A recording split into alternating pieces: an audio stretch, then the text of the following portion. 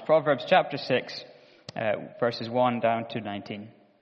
My son, if you have put up security for your neighbor, have given your pledge for a stranger, if you are snared in the words of your mouth, caught up in the words of your mouth, then do this, my son, and save yourself. For you have come into the hand of your neighbor. Go, hasten, and plead urgently with your neighbor. Give your eyes no sleep, and your eyelids no slumber. Save yourself like a gazelle from the hand of the hunter, like a bird from the hand of the fowler. Go to the ant, O sluggard, consider her ways and be wise. Without having any chief, officer, or ruler, she prepares her bread in summer and gathers her food in harvest. How long will you lie there, O sluggard? When will you arise from your sleep? A little sleep, a little slumber, a little folding of the hands to rest, and poverty will come upon you like a robber, and want like an armed man. A worthless person, a wicked man, goes about with crooked speech, winks with his eyes, signals with his feet, points with his finger. With perverted heart devises evil, continually sowing discord. Therefore calamity will come upon him suddenly. In a moment he will be broken beyond healing. There are 6 things that the Lord hates, 7 that are an abomination to him: haughty eyes, a lying tongue, and hands that shed innocent blood, a heart that devises wicked plans, feet that make haste to run to evil, a false witness who breathes out lies, and one who sows discord among brothers.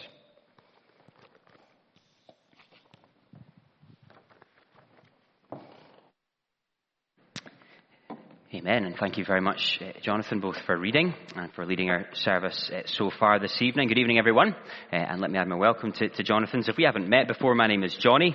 I'm the pastor and part of the leadership team here at Hebron, and it is great to have you here this evening on what we've come to expect, a balmy summer's evening in Aberdeen. And we're going to spend the next few minutes thinking about those verses together that have been read for us. Before we think about them, though, let's pray and ask for God's help. James writes, "Draw near to God, and he will draw near to you."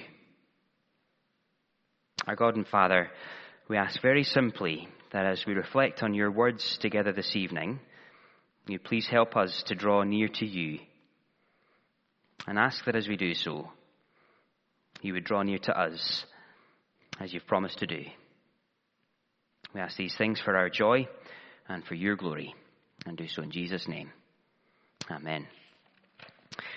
Amen. Well, one of the fairly common charges that's levelled against the Christian faith, particularly by critics, is that if there really was a God, someone who had created the world and was king over it all, that he wouldn't really concern himself with the details of people's lives, as Christians insist he does.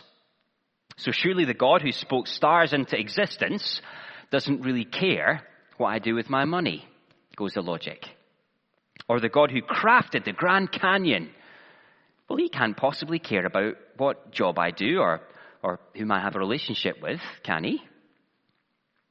And that isn't just a question asked by critics, but by Christians too, perhaps not in such a skeptical way, but maybe in more of a disheartened way.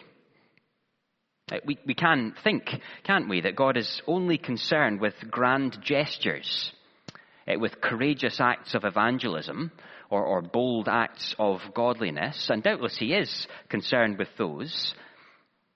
But the reality is that for many of us, that isn't always what life looks like very often. Normal life often looks, well, more normal. And so we might not articulate it quite like this, but it is possible for us to behave as though God isn't really all that concerned. He isn't all that interested with around 95% of my life. He's only concerned with the bold and the courageous. And to both of those approaches, to the skeptical view and to what we'll call maybe the disheartened view of God's interest in my life, well, the Bible would say a resounding no. Because you see, the God who made us, who made the world we live in, He is concerned with the details. He designed us, his creatures, to flourish, and to flourish even in the nitty-gritty of daily life. And if you don't believe me, well, then Proverbs chapter 6 is case in point. As Jonathan's mentioned, we're a few weeks into this evening series in the book of Proverbs, which has been helping us to think about how we might live wisely, how we might navigate well through life lived in the world God made. And as we began the series, we saw that kind of wisdom starts with the fear of the Lord, with viewing the God who made us rightly. And the rest of Proverbs has been fleshing out what that looks like in the day-to-day, how to live wisely. And you might have noticed, as we read Proverbs 6 a few minutes ago, that really does include nitty-gritty stuff. We're going to be thinking this evening about making rash financial commitments in verses 1 to 5. We're going to think about work and about how and why we work in verses 6 to 11. And we're going to think about living peaceably among other people in verses 12 to 19. It's all very practical, all very relevant, all very nuts and bolts stuff. And yet, coming as it does from the one who made the world we're living in, who made us, well, it's all very much worth us paying attention to. So let's turn to the first of those themes in our passage this evening. Pursue wisdom by avoiding financial ensnarement, verses 1 to 5. Now, I wonder if you've ever heard of a company called Amigo Loans before. I'm not asking that as a trap for anyone. You don't need to worry about the answer you give. If you have heard of them, it's quite possible you heard about them during an advertising slot, during a daytime TV program. That was a key feature of their advertising agenda. And Amigo specialized in what are called guarantor loans. What is a guarantor loan? Well, it's basically a loan in which a borrower is allowed to borrow money from somebody only if they have someone else guarantee that if they, the borrower, can't pay back the debt, that other guarantor will pay it back instead. And for Amigo Loans, that business model was a very fruitful one. Business was booming, in fact. The company was valued at around £1.3 billion, somewhere between 2015 and 2018. But by January this year, Amigo Loans was declared bankrupt. There's a certain irony about that, I guess. How did things go so badly, so quickly for Amigo? Well, in the post-mortem of the company, it seemed that Amigo didn't have a very robust way of checking whether borrowers or guarantors actually had funds to repay. They lent lots of money to people without making sure they would ever get it back. Now, you don't need to be an economics expert to appreciate that might not be the most fruitful of business practices. And in fact, thousands of years before Amigo Loans had even been conceived of, Solomon was warning of exactly that kind of danger. We see that in Proverbs chapter 6. Only the counsel we read in Proverbs 6 isn't necessarily given to the loan provider, to the ancient equivalent of Amigo Loans, but to the guarantor, the person who's been asked to guarantee a loan on someone else's behalf. Just notice that with me. Solomon sets the situation out for his son to consider in verse 1. My son, he says, if you've put up security for your neighbor, have given your pledge for a stranger. The picture being painted is of someone who's decided to take out a loan. And the lender, much like Amigo Loans, wants to make sure he gets his money back at the end of the term. And so he asks the borrower to find a guarantor, someone who will make good on the debt if the borrower defaults. And so the borrower tries to find that guarantor. What does that have to do with you might ask? Well, Solomon has his son imagine that his doorbell then rings. And it's a neighbor at the door who says they need a bit of a favor. Listen, I really need to borrow a bit of money, but I don't want to bother you for it. I can't ask that of you. Instead, would you mind just signing this piece of paper for me? It's a guarantee, and it'll mean that I can borrow the money from someone else. You don't have to worry yourself about it at all. At which point, Solomon is screaming, don't do it. It's a trap. And a trap is the kind of language he uses, isn't it? Verse 3. If you are snared in the words of your mouth, caught in the words of your mouth, you're on dangerous ground, says Solomon. So dangerous, in fact, that if this warning reaches you too late, if you've already signed the document, verse 4, get out of it as quickly as you can. Don't sleep until you get out of it. Beware entering into financial commitments without thinking through all of the consequences. Now, I'm aware that might all sound like quite brutal counsel. Because all the guarantor was actually trying to do, on the face of it at least, was to help someone out who was clearly in need of help. So why does Solomon sound so harsh? Well, it is just worth saying that elsewhere in Proverbs, Solomon is very strong about how important it is to be kind to people who are in need. So what he can't be saying is that it's every man for himself when it comes to money. No, Proverbs 6 is a very particular warning. It's a warning about entering into financial commitments without thinking through the potential consequences, entering into a partnership that ties all of your possessions to somebody else's. No, be generous with your money by all means. He'll say that explicitly later in Proverbs. Be generous with your money, but not foolish with it. Now, there is, you might see, a very narrow line of application for us this evening about not acting as a guarantor for someone when you don't know what debt you're guaranteeing, and that, I think, application does stand. But there is also a wider principle that's worth us clocking to, I think. You see, the Bible's teaching about money is quite clear when it comes to the dangers of greed, isn't it? The love of money is a root of all kinds of evil, we read elsewhere. So be careful not to be too wedded to it, is the big idea. But even with that side of things quite clear in our minds, it is possible for us to think that as long as we aren't greedy when it comes to money, that it doesn't really matter what we do with it. God won't really mind. But you see, that isn't quite right, is it? We are, of course, right to guard against greed. But even as we do that, well, the principle of stewardship, of managing that which God has given to us, is an absolutely biblical one. Again, be generous with what God has given to you, seeing that it isn't actually yours anyway. It was a gift from Him. But because it was a gift from Him, don't be foolish with it or haphazard with it.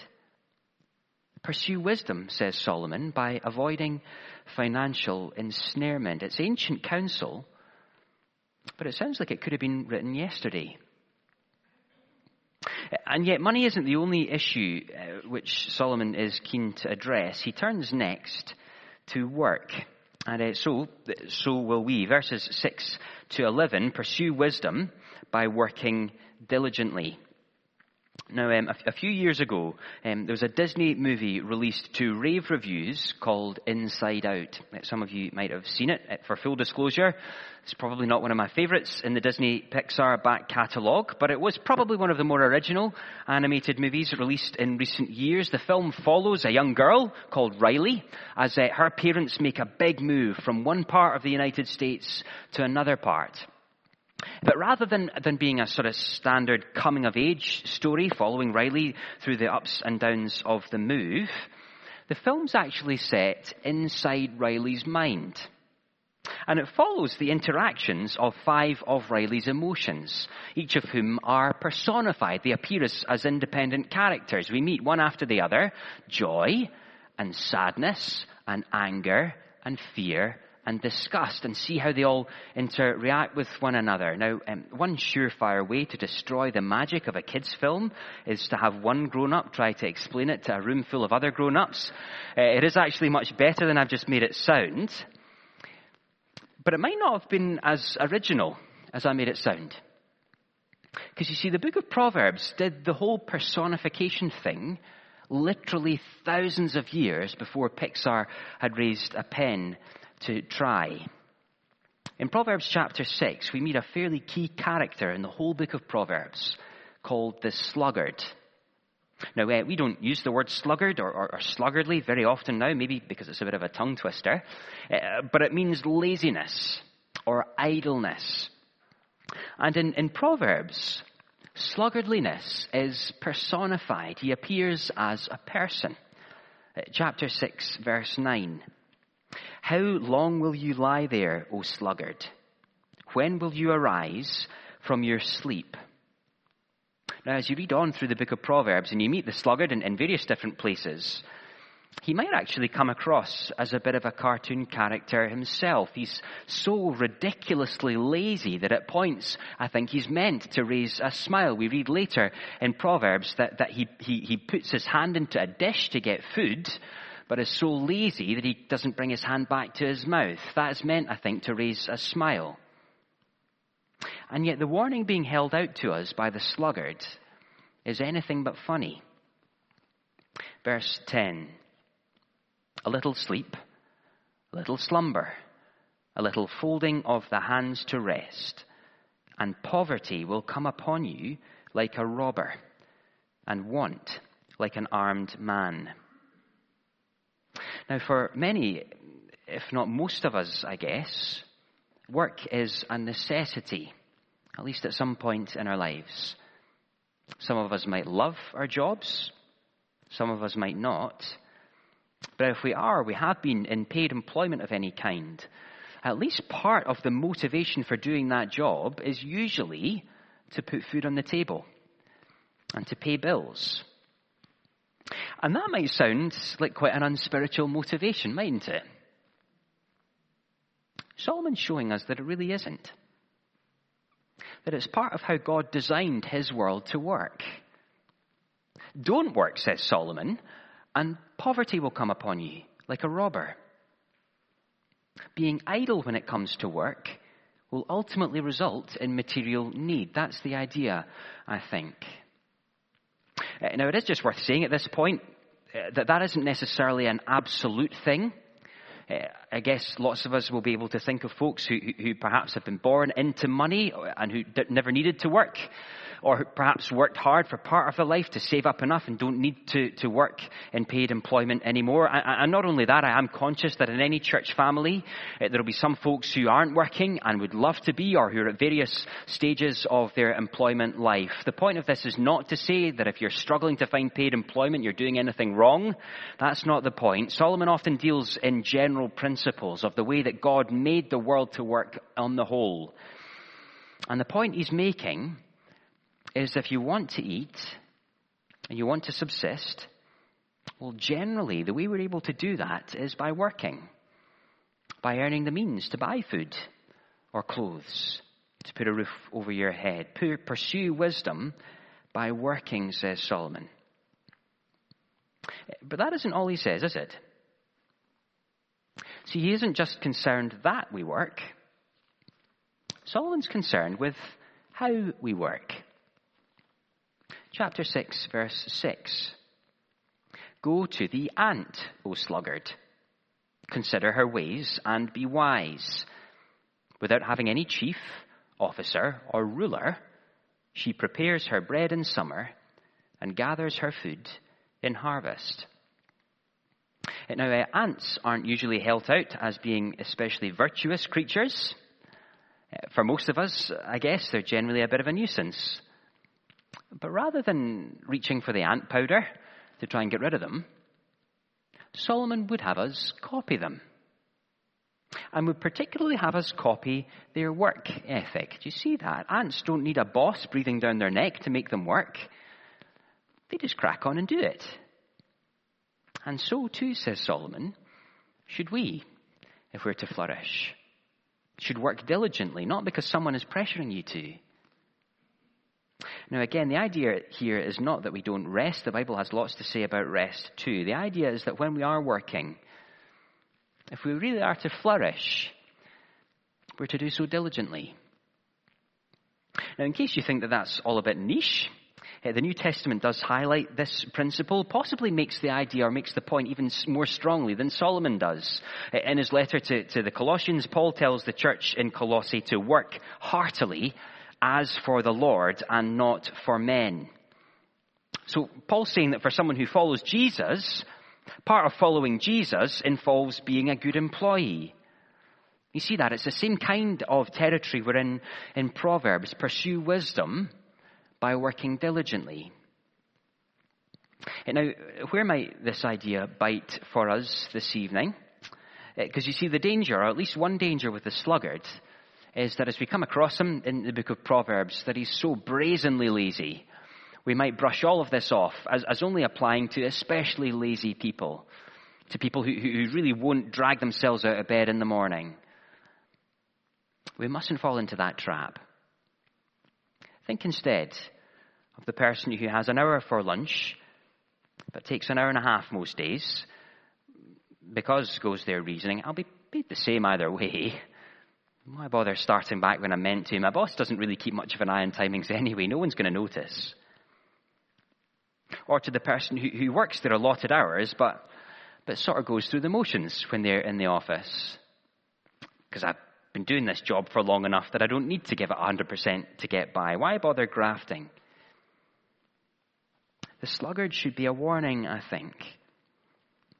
If you want to live a wise life, to navigate through life lived in the world God made, then work, says Solomon, and do so diligently. Now, there has been a ramping up so far in the seriousness with which Solomon is addressing each of these issues. And that point is made by the change in whom Solomon addresses in each of these units. I wonder if you noticed that development as we read through the passage a few minutes ago. Solomon starts, verse 1, by addressing my son. So he's still a father, teaching his son how to be wise, how to flourish.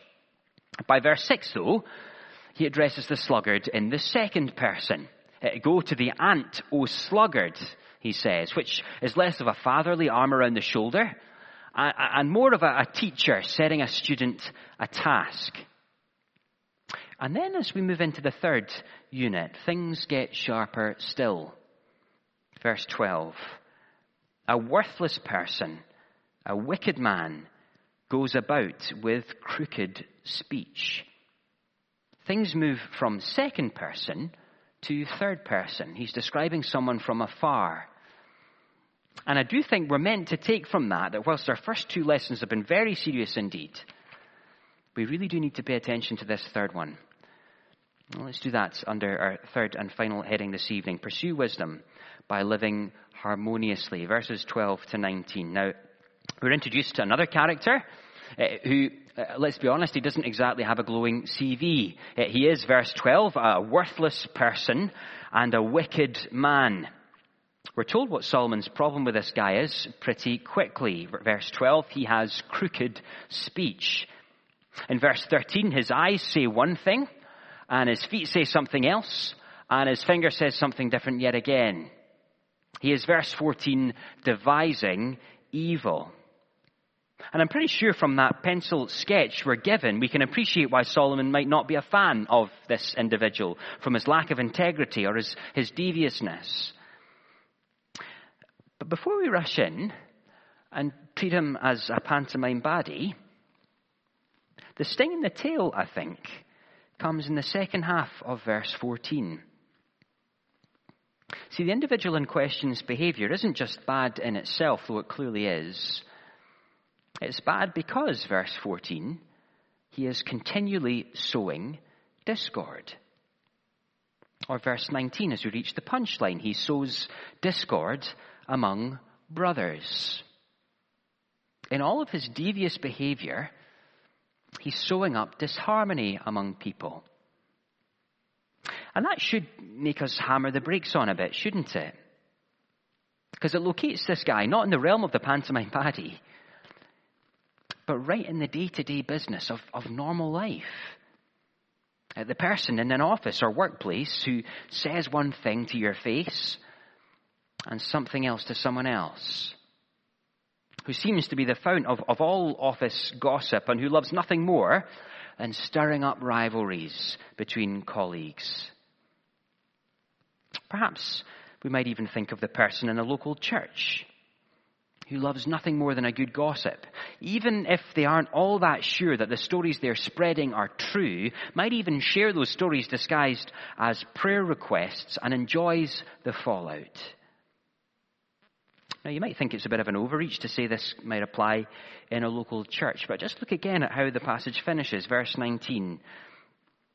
A false witness who breathes out lies, and one who sows discord among brothers. Now, that might be talking about genetic brothers in the first instance. We can't be sure, but it does at least show that the wicked man of verse 12 doesn't just inhabit corporate boardrooms, but families, perhaps even church families. Now, I should say that I'm not taking that line of application because this is an issue I've noticed much of within Hebron during the time I've been here. It's possible that it's happening and I'm not aware of it. Of course, my experience has been of a great deal of unity and love and care shown between this church family, but it is nonetheless so worth us taking time to reflect on. Am I an agent of harmony and of peace in my workplace or my family or my church family?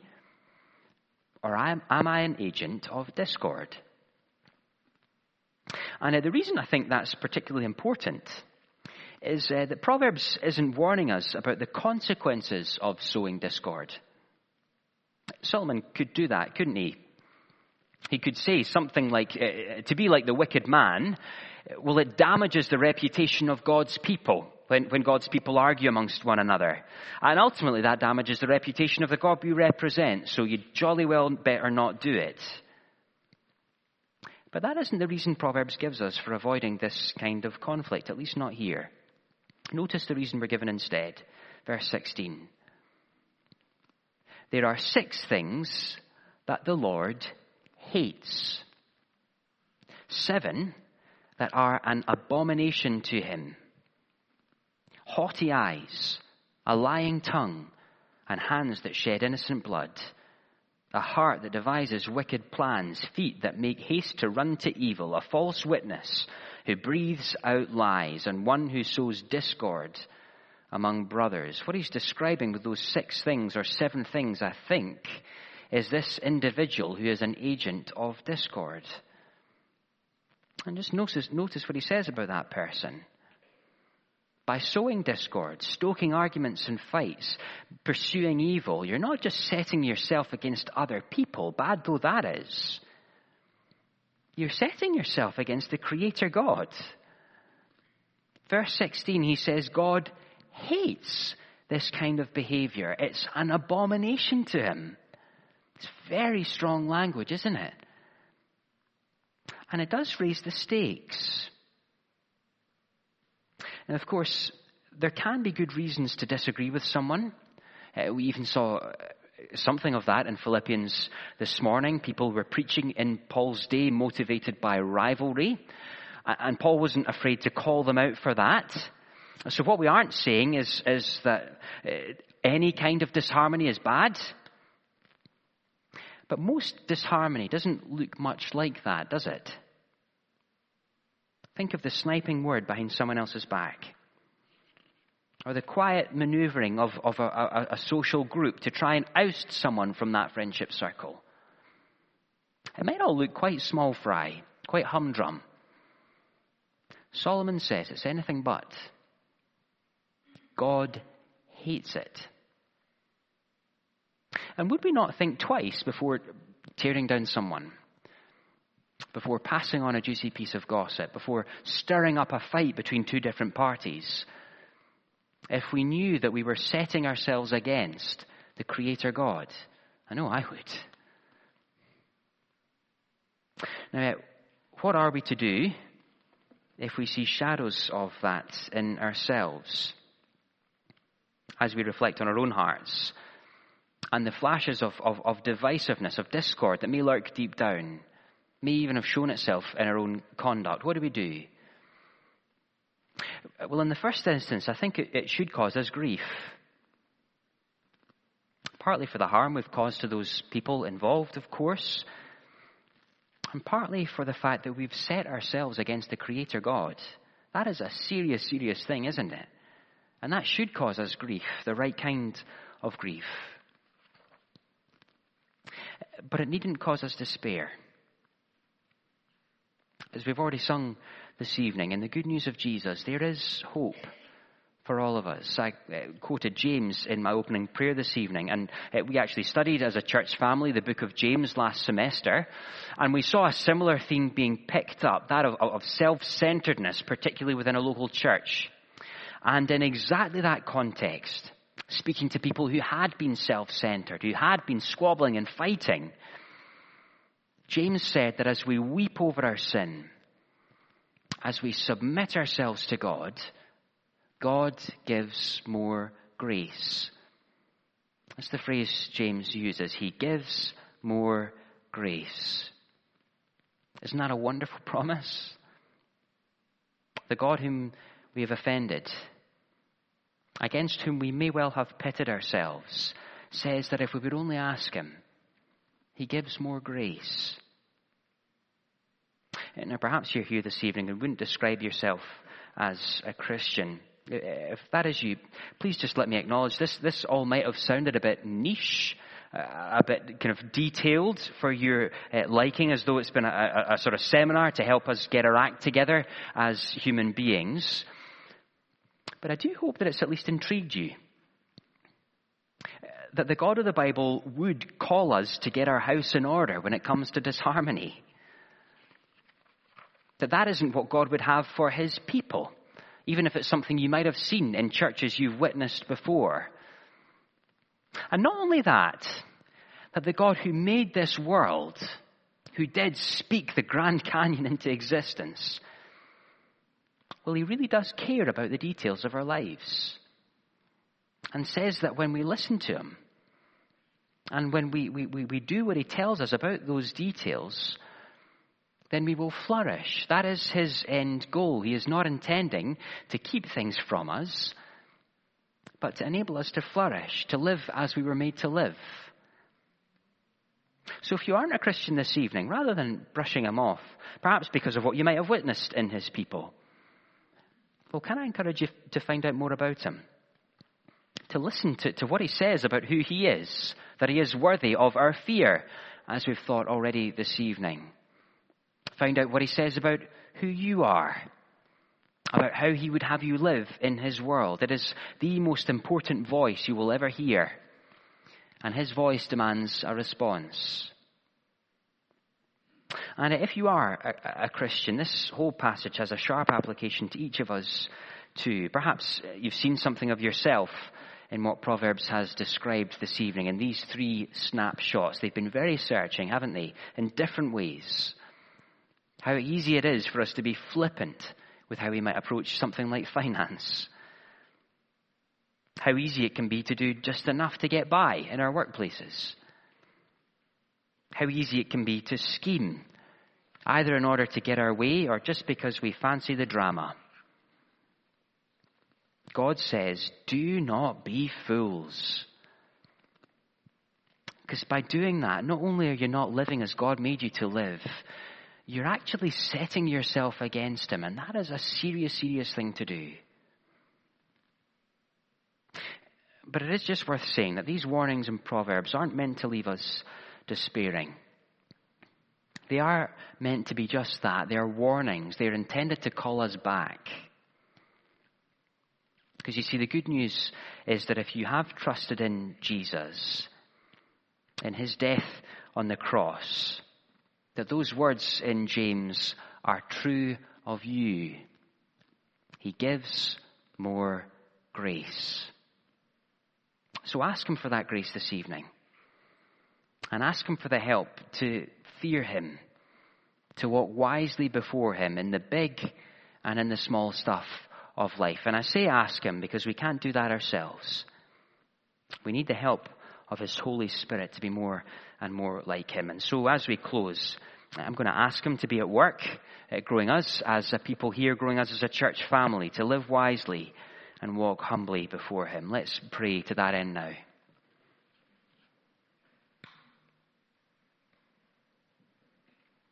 Our God and Father, we thank you and praise you for the truths of Proverbs. We thank you for how true to life they really are. Father, we ask that as we reflect this evening on areas or situations in our lives where we may well have been foolish, perhaps in relation to money, or to work, or to relationships, we pray, Lord, you would please enable us to weep and to mourn over that. And we thank you for what we've just considered, your extraordinary love for your people, that despite our failure to love you or to treat each other as we ought, that you give more grace. We ask this evening, Lord, that you would please help us to take hold of that grace with both hands as we're on our knees before you. And by your Holy Spirit, would you please help each of us to live wisely in your world, to do so both for our flourishing and for your glory. And we ask all of these things in Jesus' name and for his sake. Amen.